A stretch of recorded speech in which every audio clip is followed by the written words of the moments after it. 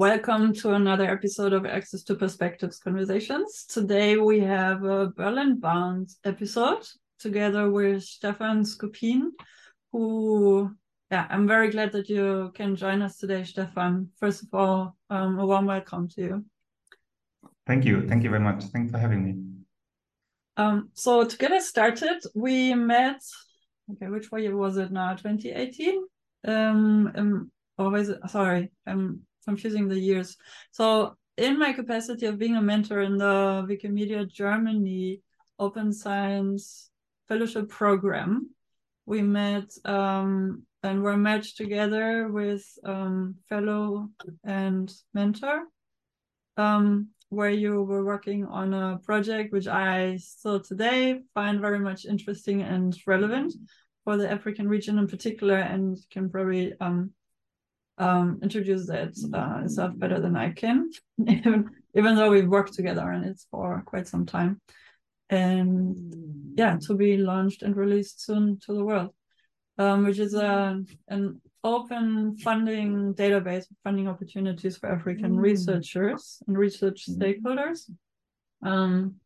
So that will be today's topic, but also let's first hear from you what your interest in open science is. You also now work in the capacity of being a project manager, coordinator, department head at the Berlin University Alliance, coordinating the open science activities in the Berlin region and also cross-cutting on a national level, I suppose. So it would be, that's basically your institutional capacity, but what brought you to that position and how do you find open science implementation happens? So a lot of questions to address in this conversation, but to avoid me speaking as much at this point, let's hear from you. So where are you coming from with regards to your research topics and interests, and how did you get into this now coordinating position for open science? Yes, I'll be glad to outline that. And it both connects quite well. So my background is I'm a political scientist by training, and I did my PhD on a constitution making in Ghana in the early 90s. So I was part of volunteer of a Berlin-based, Cameroon and Berlin-based organization called Afrique Avenir, where they did a lot of what we call educational programs, screening films in Berlin since my studies. So I've been in contact with many topics and people from African countries, which I found inspiring and which led me to pursue this PhD project. And so I finished the PhD in 2013, unbelievable, already like 10 years ago. And I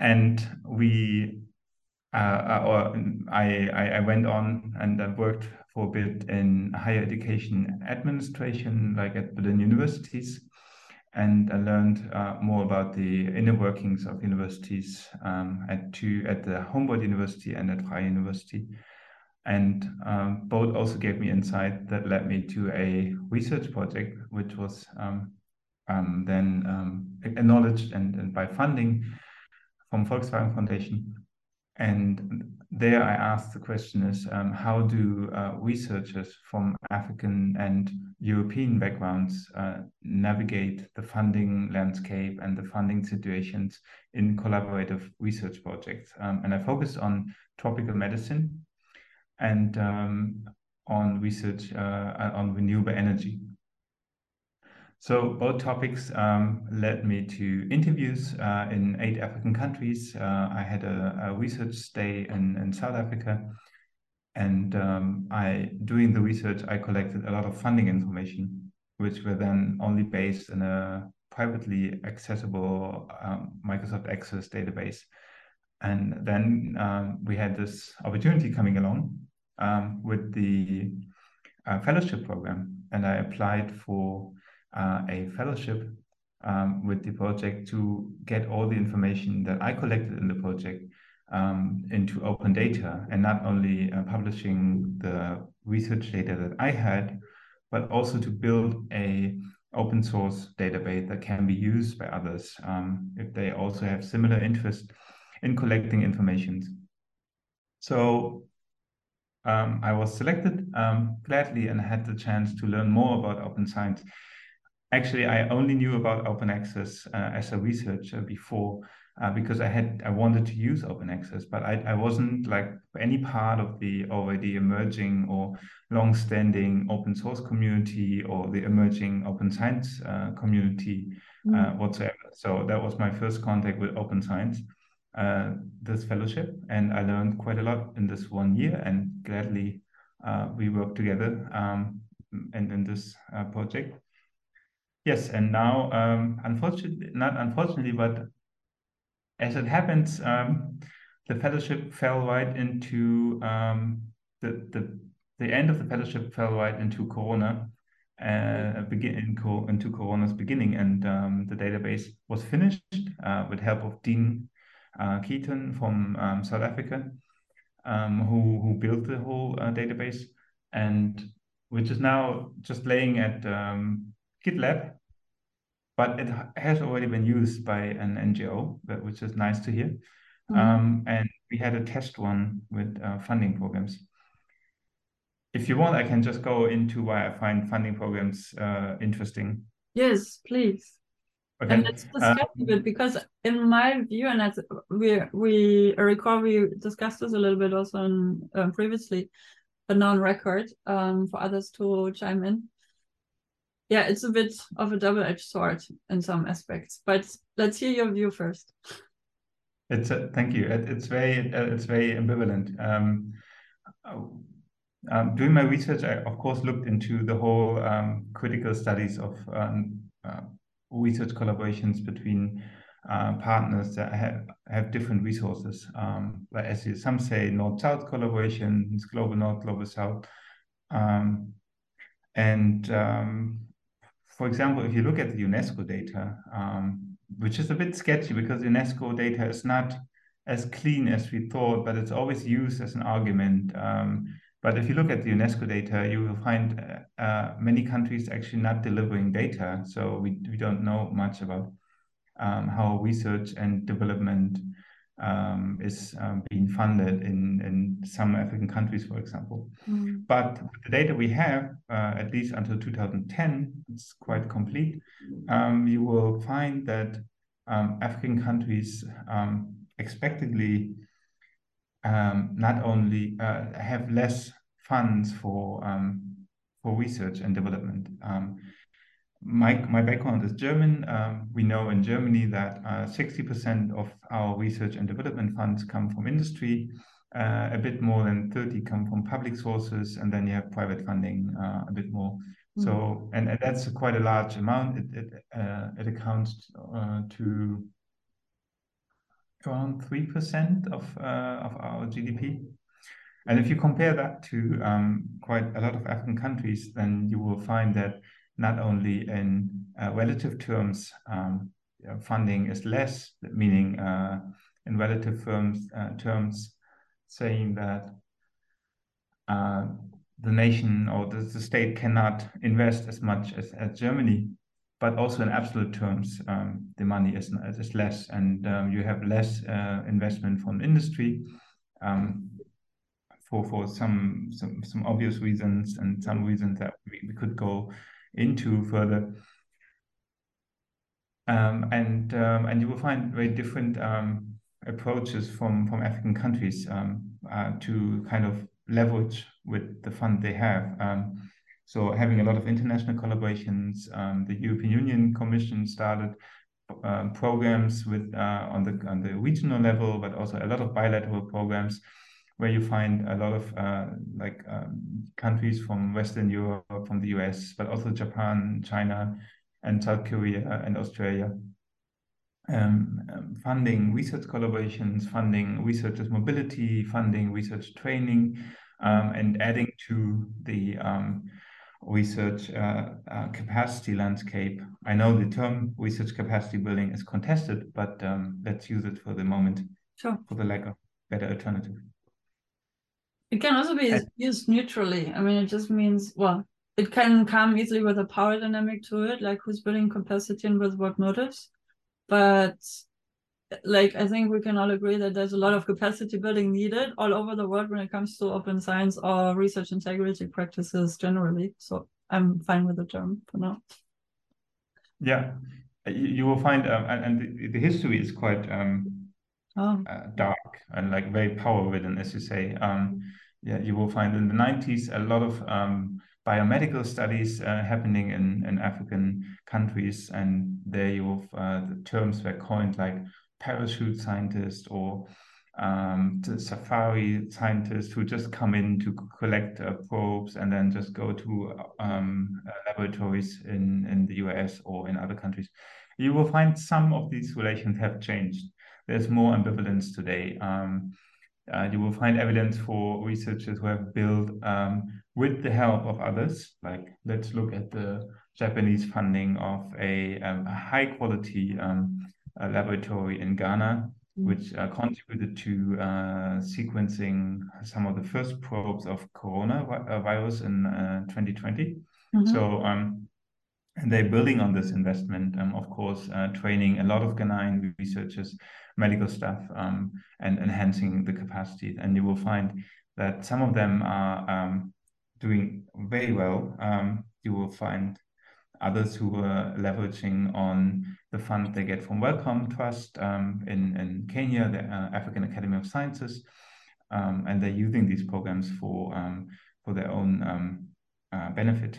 And so doing this research, I was traveling in African countries, in 8 African countries to do interviews.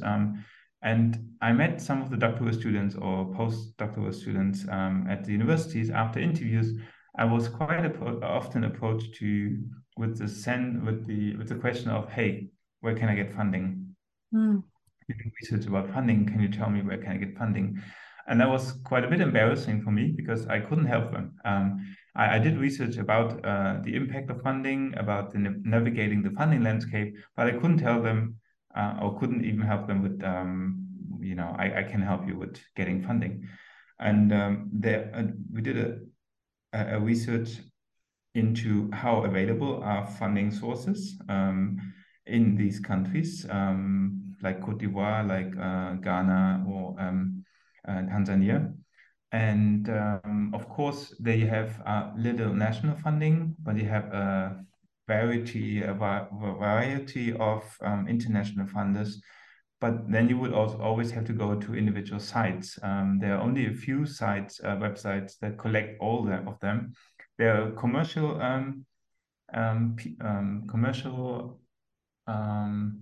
platforms who sell actually the information to universities. And if you go to LinkedIn, you get job offers. If you go to others, you will get the information. And I wanted to use all the research and put it into an open database so everyone can use it. And here comes my second interest, which is still a research interest from my side, but I know there's a spillover effect for others to use it actually to find funding.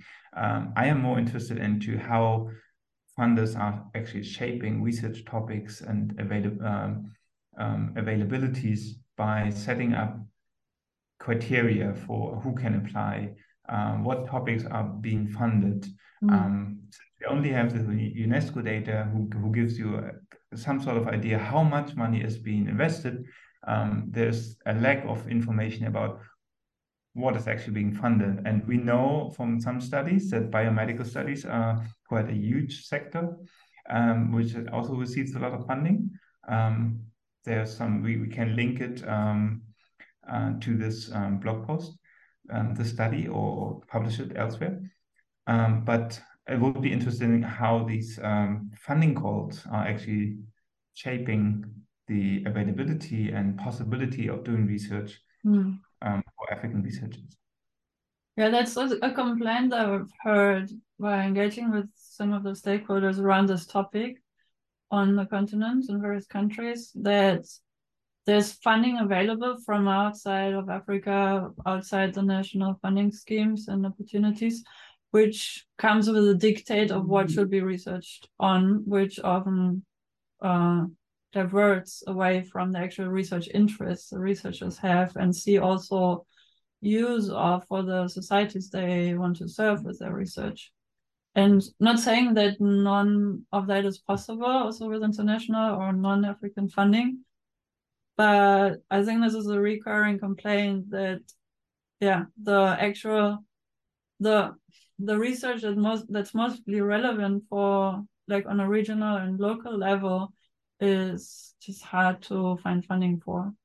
And when there's funding available, then it's usually going elsewhere with the funding interest. And these are probably also interesting topics to research and just not so regionally and locally relevant.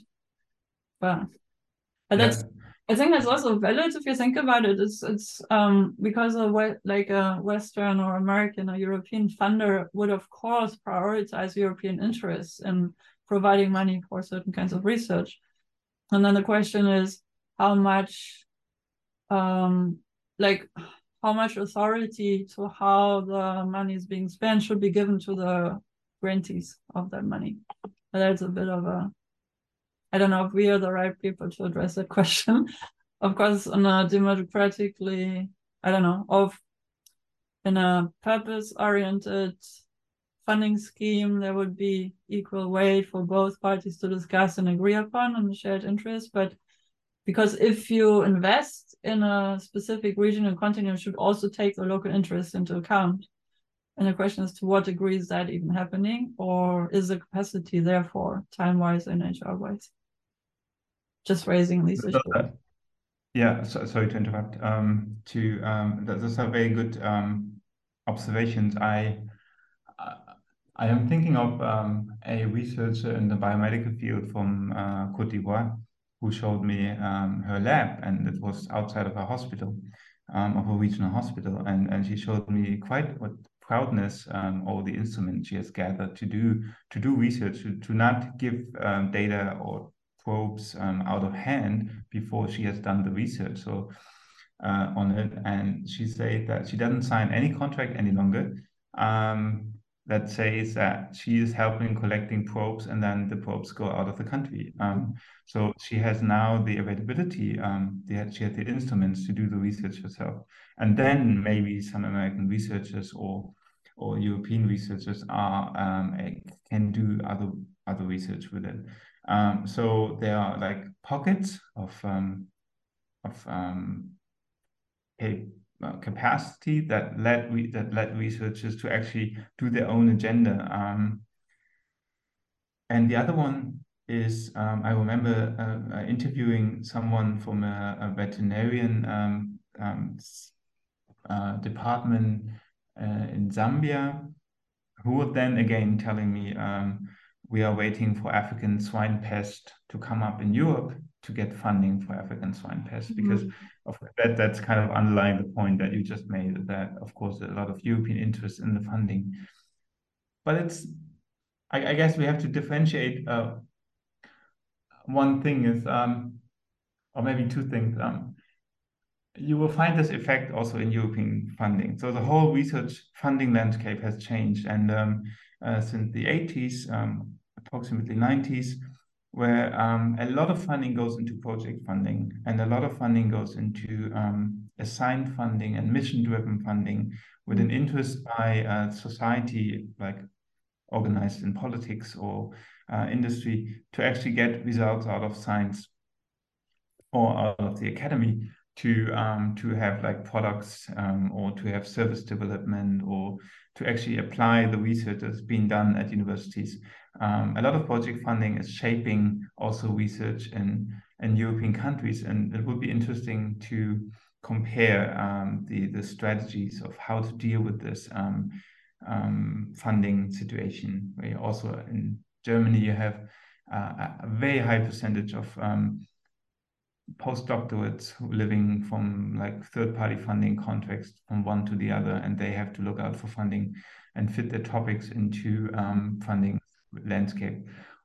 there is a difference, of course. The basic funding for researchers, the basic like infrastructure, is already there, and it's a very and with a lot of comes along with a lot of opportunities to have basic funding at universities. And this kind of basic funding is much lower at African universities, of course, and research institutes, and that can only be substituted by foreign funders marginally. So that is also why there are a lot of researchers within African countries call upon the government to invest more into research and development, particularly in basic funding, to get actually the frameworks done, and on which basis you can have staff and laboratory, and then you apply for funding to do actual research projects. So this is also the asymmetry taking place at the moment. Yeah, I feel like this is also an interesting topic, and it's surely being addressed by the team of the Open Science Group at UNESCO around Anna Passage, and some of the working groups addressing various aspects of how the recently released Open Science recommendations, or recommendations by UNESCO, which were also a consortial consultation across the world with various stakeholders from around the world. And now how this can be implemented, informing also the funders, and also learning from the funders and how they, as you said, set priorities and define the funding schemes and criteria, and how that influences, as you pointed out, what kind of research is happening in what parts of the world, and how can we balance that better, because there's clearly an imbalance, as many of us observe and experience.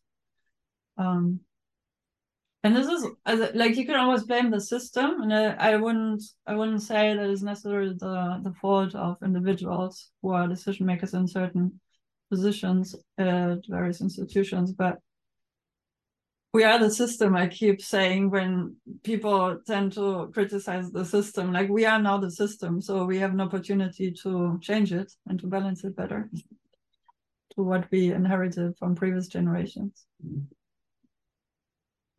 Yeah, and I guess that's also the interest in how teams or individual researchers are navigating and trying to find the opportunity to do what they very much like to do, and that includes also applying for scholarships to go to Oxford, Cambridge, Harvard, wherever, and then have funds paid by Microsoft to go back to Kenya to work in computer science, just to have, as an individual, as a team, the opportunity to do research and all.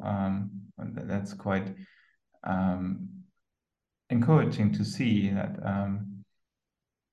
and to meet such inspiring people who have done it, and then who use the knowledge and the network they have acquired during their graduate studies and postgraduate studies to make an impact in their own, let's say, science system, which is very often defined in national terms, but as science is an international enterprise and depends on international networks, you of course goes beyond the national border.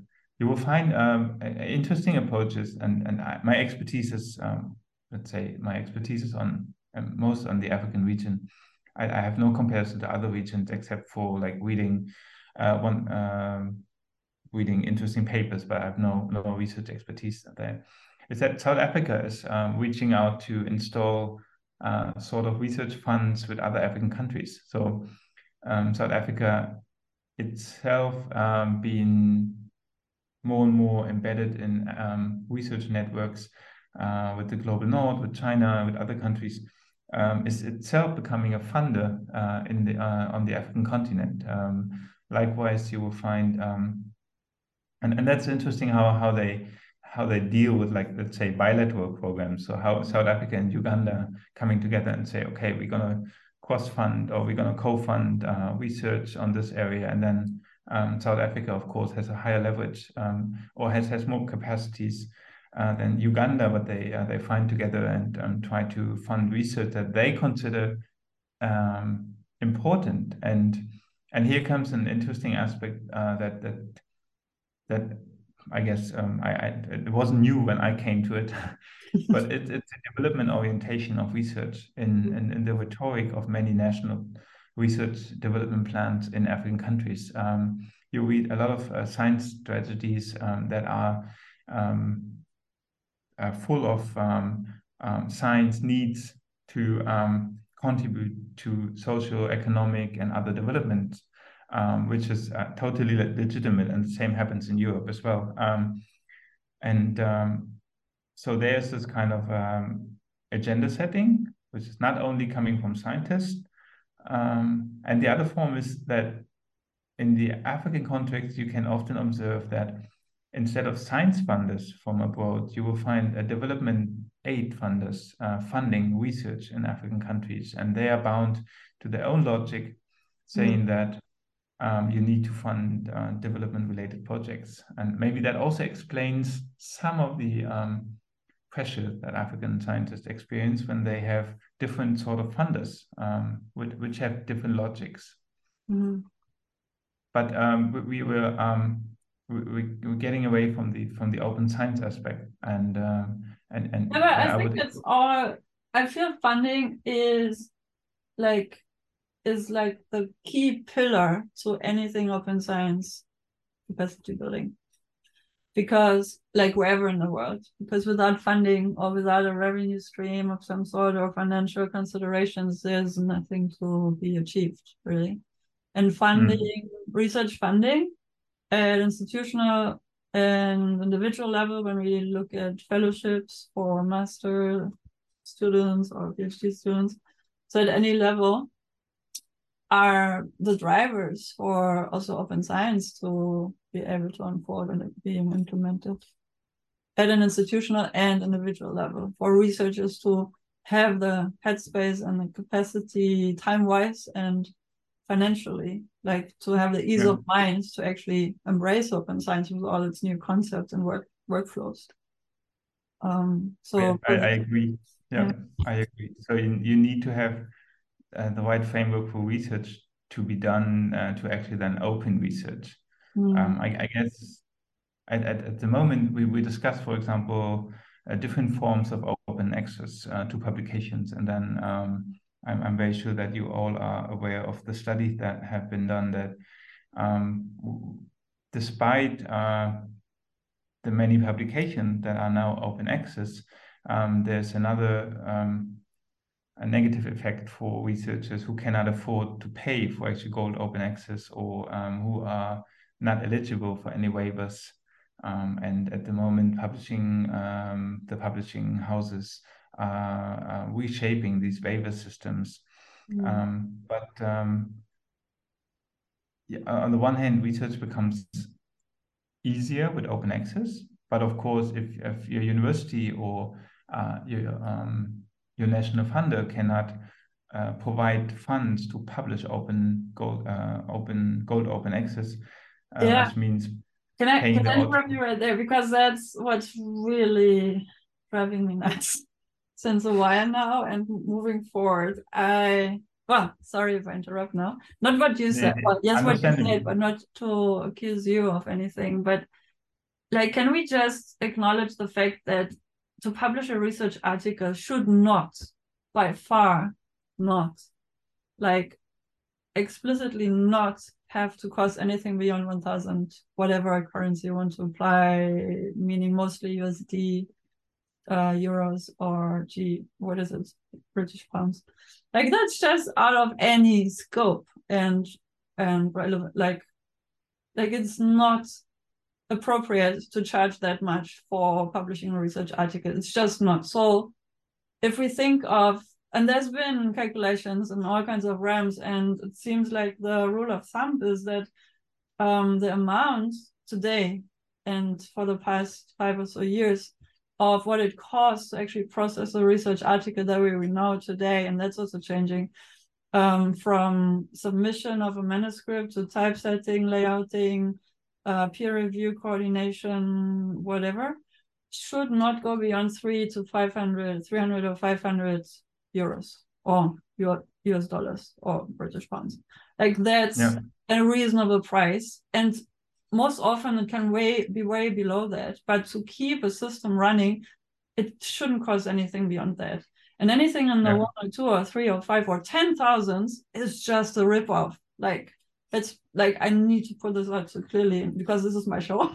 Second, but I wouldn't be so outraged in another kind of format or in a kind of discussion of whatever other organization, but or maybe I will be in the future, because to argue oh, we don't have the money, or we have to allocate the money for open access to be affordable. Like, no, just make clear to those stakeholders who charge so much that that's the price we're willing to pay and nothing more. Like, nothing beyond that amount, because it doesn't make sense.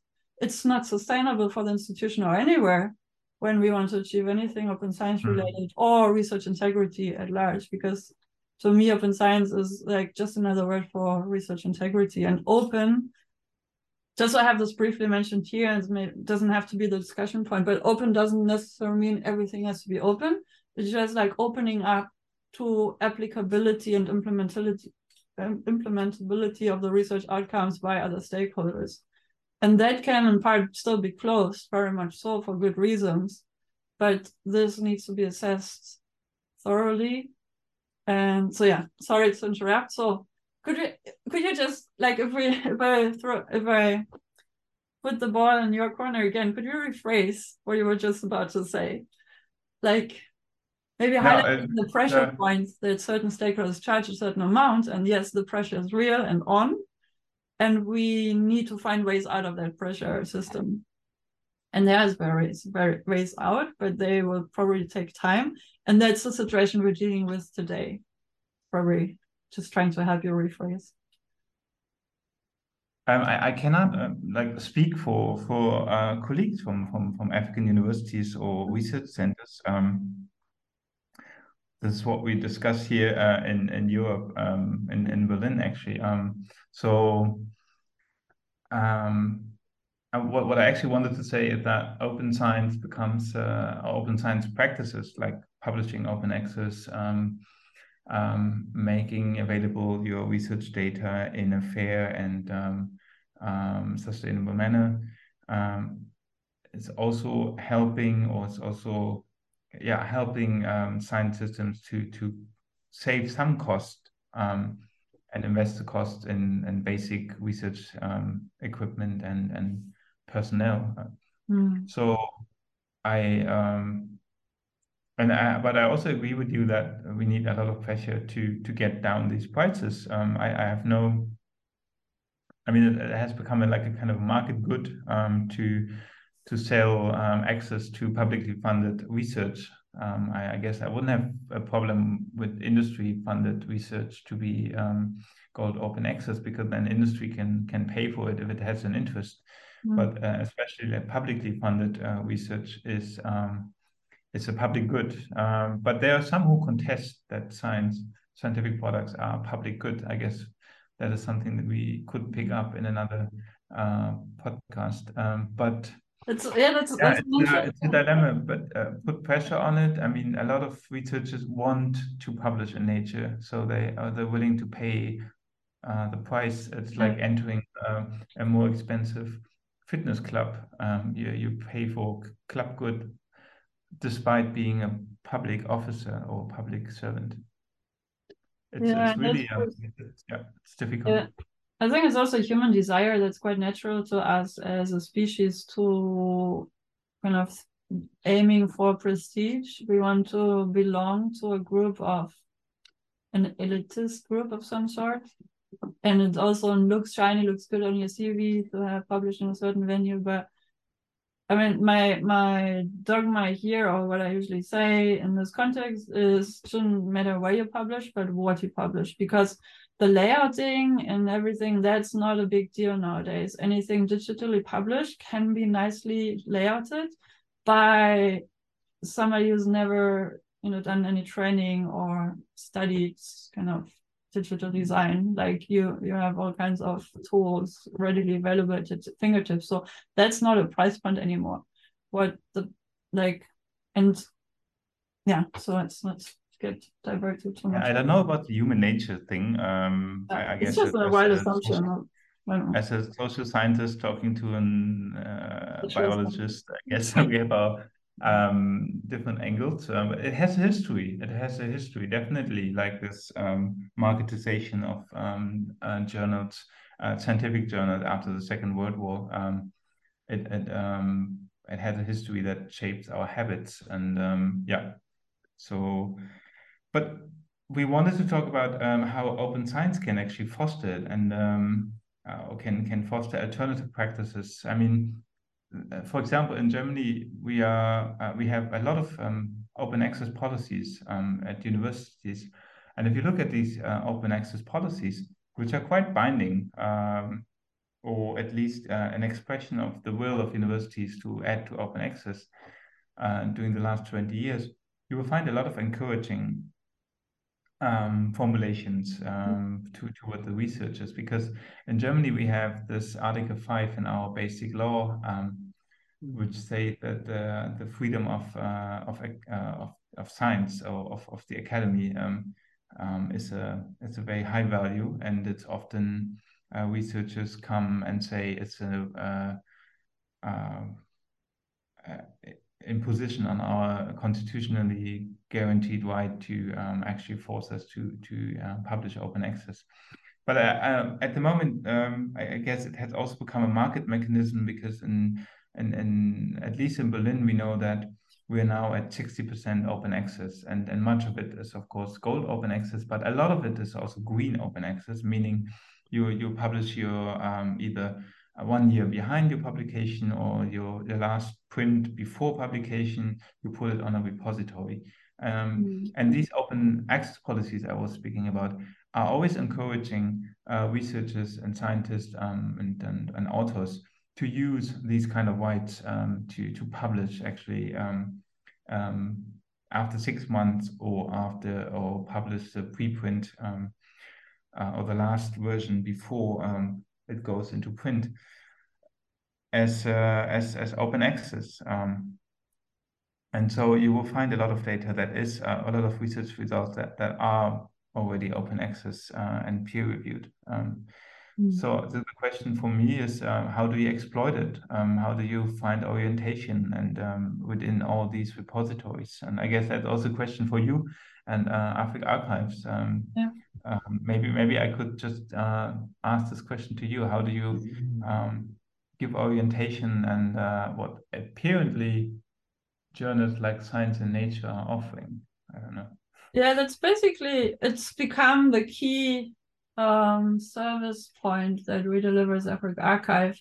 So we started as a preprint repository to make it easy for African scholars to showcase their work and thereby avoid the barriers that especially African authors often experience in editorial boards and being rejected with their submissions without often, I don't know how often that actually happens, but there's also been research into how regional biases, you can also call it racism, led to the rejection of the submissions coming from Africa to Western journal editorial boards.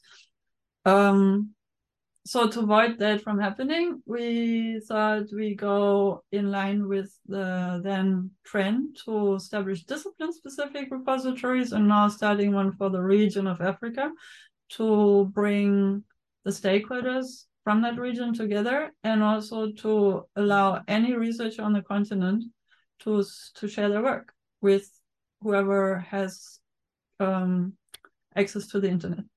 That's the only limitation, basically. And with ensuring also a quality standard based on best practices for scholarly publishing with the COPE, the Committee of Open Publishing Ethics, or of Publishing Ethics, not necessarily open, so the committee, to follow the IMRAD structure and all of that. But now what we then learned over the years, and we're now in our 5th year, is that, yes, what you exactly say is not only in Africa, but around the world, researchers tend to not deposit their outcomes into an institutional repository where it would be easy for the institution to measure the research output coming from the institution or university, and then also thereby having better matrices for any university or whatever rankings that are happening, which are highly biased, just as a side note, and you and I know that, and there's many others out there also know that. So to provide ownership is just technically not possible today. So there's various repositories, preprint repositories, journals around the world with 5 publishers owning, I don't know, 80 or 90% of the journals that we now have, or maybe not that much, but quite the bigger bulk. So with Africa Archive, we, and also with the International African Institute, in 2020, we put data that the International African Institute had on their website into a spreadsheet to map institutional repositories across the continent, and then also mapping along the generalist repositories that we as Africa Archive work with, and also those that we don't work with, to put them all into one map on basically to be able to resolve an image of, on a national and institutional level, where the research is going to and where it can be discovered. If somebody would want to know, I want to know about agricultural research from and about Kenya or Zimbabwe, then there's not one place you want to look at, which was probably the first stop would be Scopus or Web of Science for most scholars. And that might give you today a much better view than just 2 years ago, because they've also upped their game in being more inclusive of their sources. But we provide access to, but we map the institutional repositories, which are often not being picked up by any indexing services. We map not Scopus and Web of Science because they're closed systems, but Dimensions and the Lens and Base Search and Google Search in a national scope to showcase what research is discoverable from and about that country. And then that can be further investigated on an institutional level, where we don't have the, like, not, we are far from 100% of resolution of what research there actually is, and that relies a lot on persistent identifiers like ORCID and AOR for institutional registration, and that's not being implemented as much as it could be, but that's what we're working towards now this year, and we've started mapping this in 2020 and continuously so. Does that answer your question, or what else could I explain better to make it comprehensible? No, it's just, I guess it's a general question of if you want to replace the kind of system today where procedure journals are often attracting a lot of attention, like and becoming more costly because they know the market value. I guess that publishing in Nature wouldn't cost as much as it costs today if you only look for covering a cost and not more. So if the alternative is that we all publish green open access or diamond open access, then and who becomes the next let's say like compass, like sort of who gives us orientation? I mean, that would actually be a kind of more general question, and it will be interesting to follow up on Africa Archives in the next years and see who's publishing on Africa Archives and which disciplines, because that brings me to one point, is that we have very different publication, let's say, behavior among the disciplines. We did a study in Berlin among many researchers and asked them about their publication behaviors regarding open access, and you will find that engineers, natural scientists have no problem with, actually have no issues with open access because they're used to it, given their publication and discussion culture of communicating research results within research communities and outside. So you also have these disciplinary differences or faculty differences that come into play, but yeah, we did this research to get a better overview of the open science attitudes, judgments, and practices among researchers from Berlin, and we found these disciplinary differences and quite hard. Like social sciences, humanities are not used, don't have a long culture of publishing only papers, but being bound to books and edited volumes. Being much more critical of publishing open access, or afraid of commercialization of the research results. Yeah, and I think also just to add, diamonds is also not fully evolved as a system that can be sustainable, because there are costs that are going to be incurred. There are costs to be covered, and the question is always who's covering the costs and how can we distribute the costs across the stakeholders, and who should pay and who should not pay, because they're already paid in terms of time they invested, or should a research grant also cover for publishing or not? What other subsidizing schemes are in place, in what disciplines, and that's highly diverse, as you pointed out. So like diamond, or there's another color that's being used, forgot.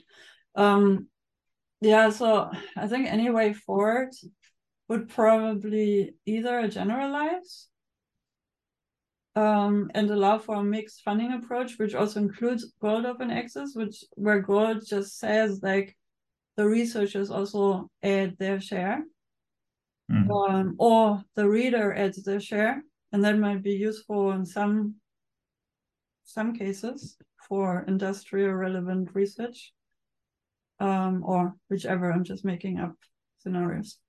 So I think each of the systems or the revenue streams that we have now makes sense in its own corner. And the question is now, how can we streamline that across the disciplines, and with the new approach, and also decolonizing academia, but also making it more equitable within the country and across disciplines. Because also social sciences are usually underfunded, painfully so, and there's a lot of work that goes into a book. So naturally, social scientists would argue against having the book being available open access, or as an open educational resource, without any compensation for the work that's been done beyond the payslip that people have for their salaries. Anyways, so yeah, I'm not a finance expert, and also not in scholar. It's just that some of these aspects also consider as with Africa Archive, because I also need to see how I get my own time covered and that of the team and compensated for. So in some aspects, I'm also involved in these discussions indirectly, but thankfully we're not the only ones. And okay, so let's come back to the database that you've built, or conceptualized and built with, what's his name? The colleague in South Africa. With Dean. Dean. So we will certainly link to the GitLab where it's lying.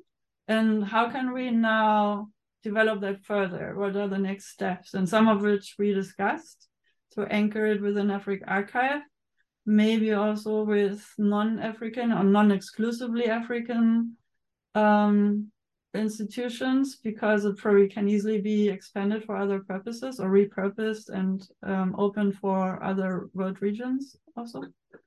But what is your ideal way forward that you see for the project? What I would like to see is that the framework is used by persons who also offer an oversight of research positions or research funding for their own communities, like some sort of a crowd-funded database where it's not about crowdfunding for actually monetary reasons, but for data, where, for example, we can share the coverage of the funders.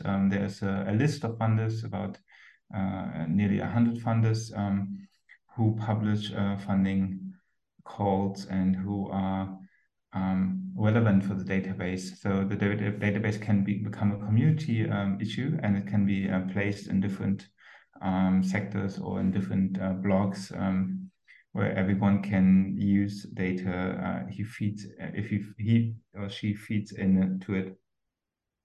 That will be a community effort to have a reliable source, and also to support evidence-based science policy making.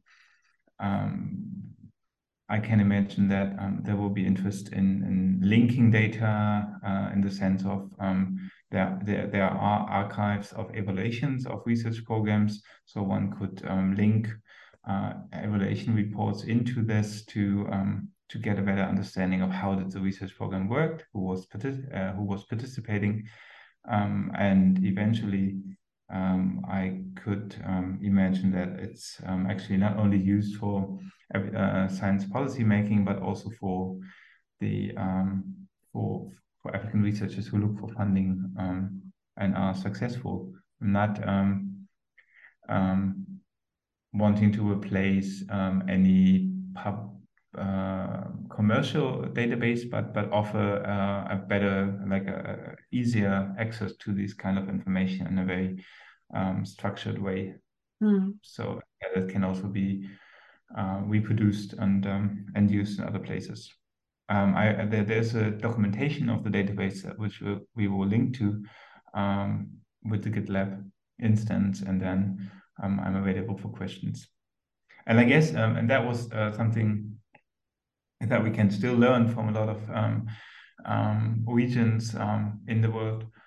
For example, from Latin America in regard to open access and also the financing of open access repositories. I'm sure that there's a lot of to learn from for this, also for the database that on research funding. Yeah, I agree, and it will be interesting to see as we present this to a wider audience, and also invite for collaboration, crowdfunding and crowdsourcing to actually provide data for the database to be functional and useful. Yeah, it will be interesting to engage with, as you say, with the stakeholders in other regions or for various use cases of such a database, and to what extent it can be centralized for a continent with it to be implemented in various institutional levels versus customized for specific use cases elsewhere. That'd be cool. Do you see, because you mentioned there are commercial providers of such funding opportunities, and I've also met one at a recent conference in Berlin.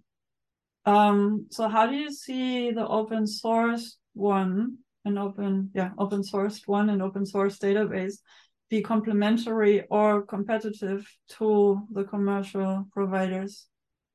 Is that something you've thought about?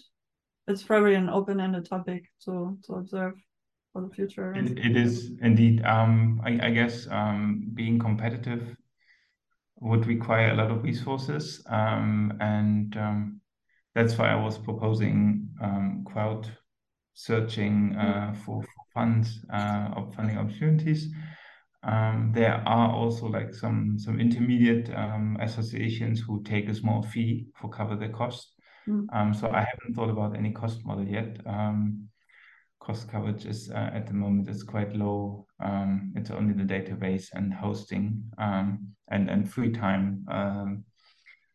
And the scholarship we from the fellowship program we used to build the database. So Dean built the database, and the front end was built by a colleague.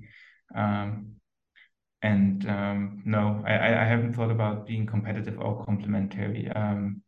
I'm pretty sure that Research Europe or Research Africa have quite a comprehensive database, but they sell it to universities. It's a service offer. I'm thinking maybe it's also fair. First of all, it's good to have several options on the market or as usable and accessible. And then the content can be filled by the community. And the community can either decide as an institution, we want to work with a corporate service provider, which allocates the data that we are actually interested in for us, and then pay for that. Or the community, which does not necessarily have the means or wants to invest certain amounts into such a service, could mobilize their members to feed content to an open source system, and none of the systems will be holistically inclusive.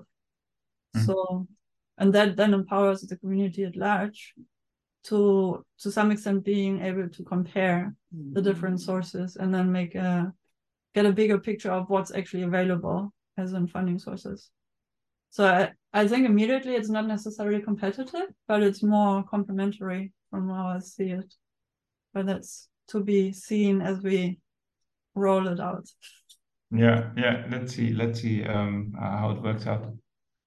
Dean has already come up with some new ideas of how making it more efficient and linking it to within the database. So I'm keen to speak to him next week and talk about the improvement of the database. But let's see how our listeners will actually have any comments on it. I'm very open for any comments or questions or hints to improve the database. Yeah.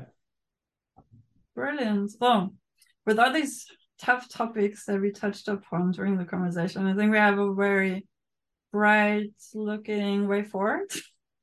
Thank you so much for your time and for sharing all your insights and your opinions and thoughts on all of these topics, and also for doing the work with the database to be rolled out now. So watch this space, everyone. Also Africa Archive and partner institutions for funding opportunities for African research and research stakeholders. And yeah, and then everybody else is welcome to use the database for their own purpose, as we discussed. Any final remarks you want to share? Oh, we didn't mention like the research, because I see the poster in the back behind yourself. Do you want to say a few words around the kind of research you engaged in?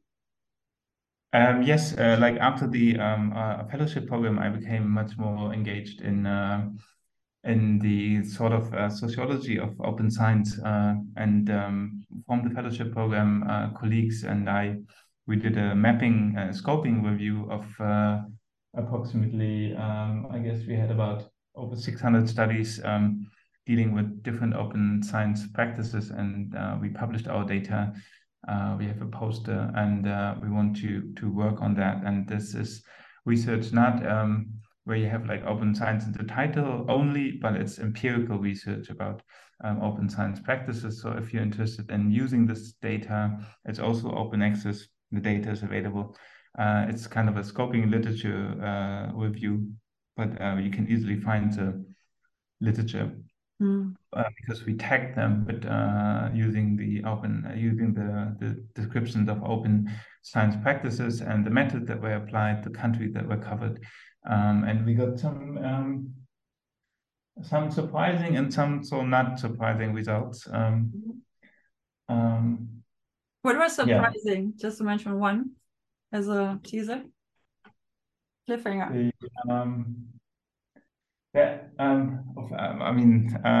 Surprising empirical studies. We found a lot of empirical studies that use biomimetic methods. I guess that they're actually the majority of the method that were applied, and we found quite a large community of librarians who engage in publishing about open science practices. That was quite interesting. I guess coming from the open access field, of course, counting publications that are open access or the citation amount is not so surprising, but yeah. Cool. We can share the link. Yeah. So yeah, we share the link to the poster and the study as well. Thanks for sharing that. And I've also just released and to be also continued to be worked on and expanded mapping of open science resources, to which this very much is relevant and will be added. and should have been added long ago. But yeah, it's just a recent ad hoc initiative of open science resources by discipline, which is also then searchable by Open Science Principle, where general open science guidelines are their own node. So that will also be, so we will also, I'll also add the link to that preprint if you want to. Well, okay, and I think with that we have quite a lot of, yeah, for everyone to dig deeper into the topics that we addressed today. Thank you so much, Stefan. Thanks again for having me. It was a pleasure to talk in this format with you. Yeah, and it's I'm looking forward to continue the collaboration around this. Me too. Yeah. Bye. Bye-bye.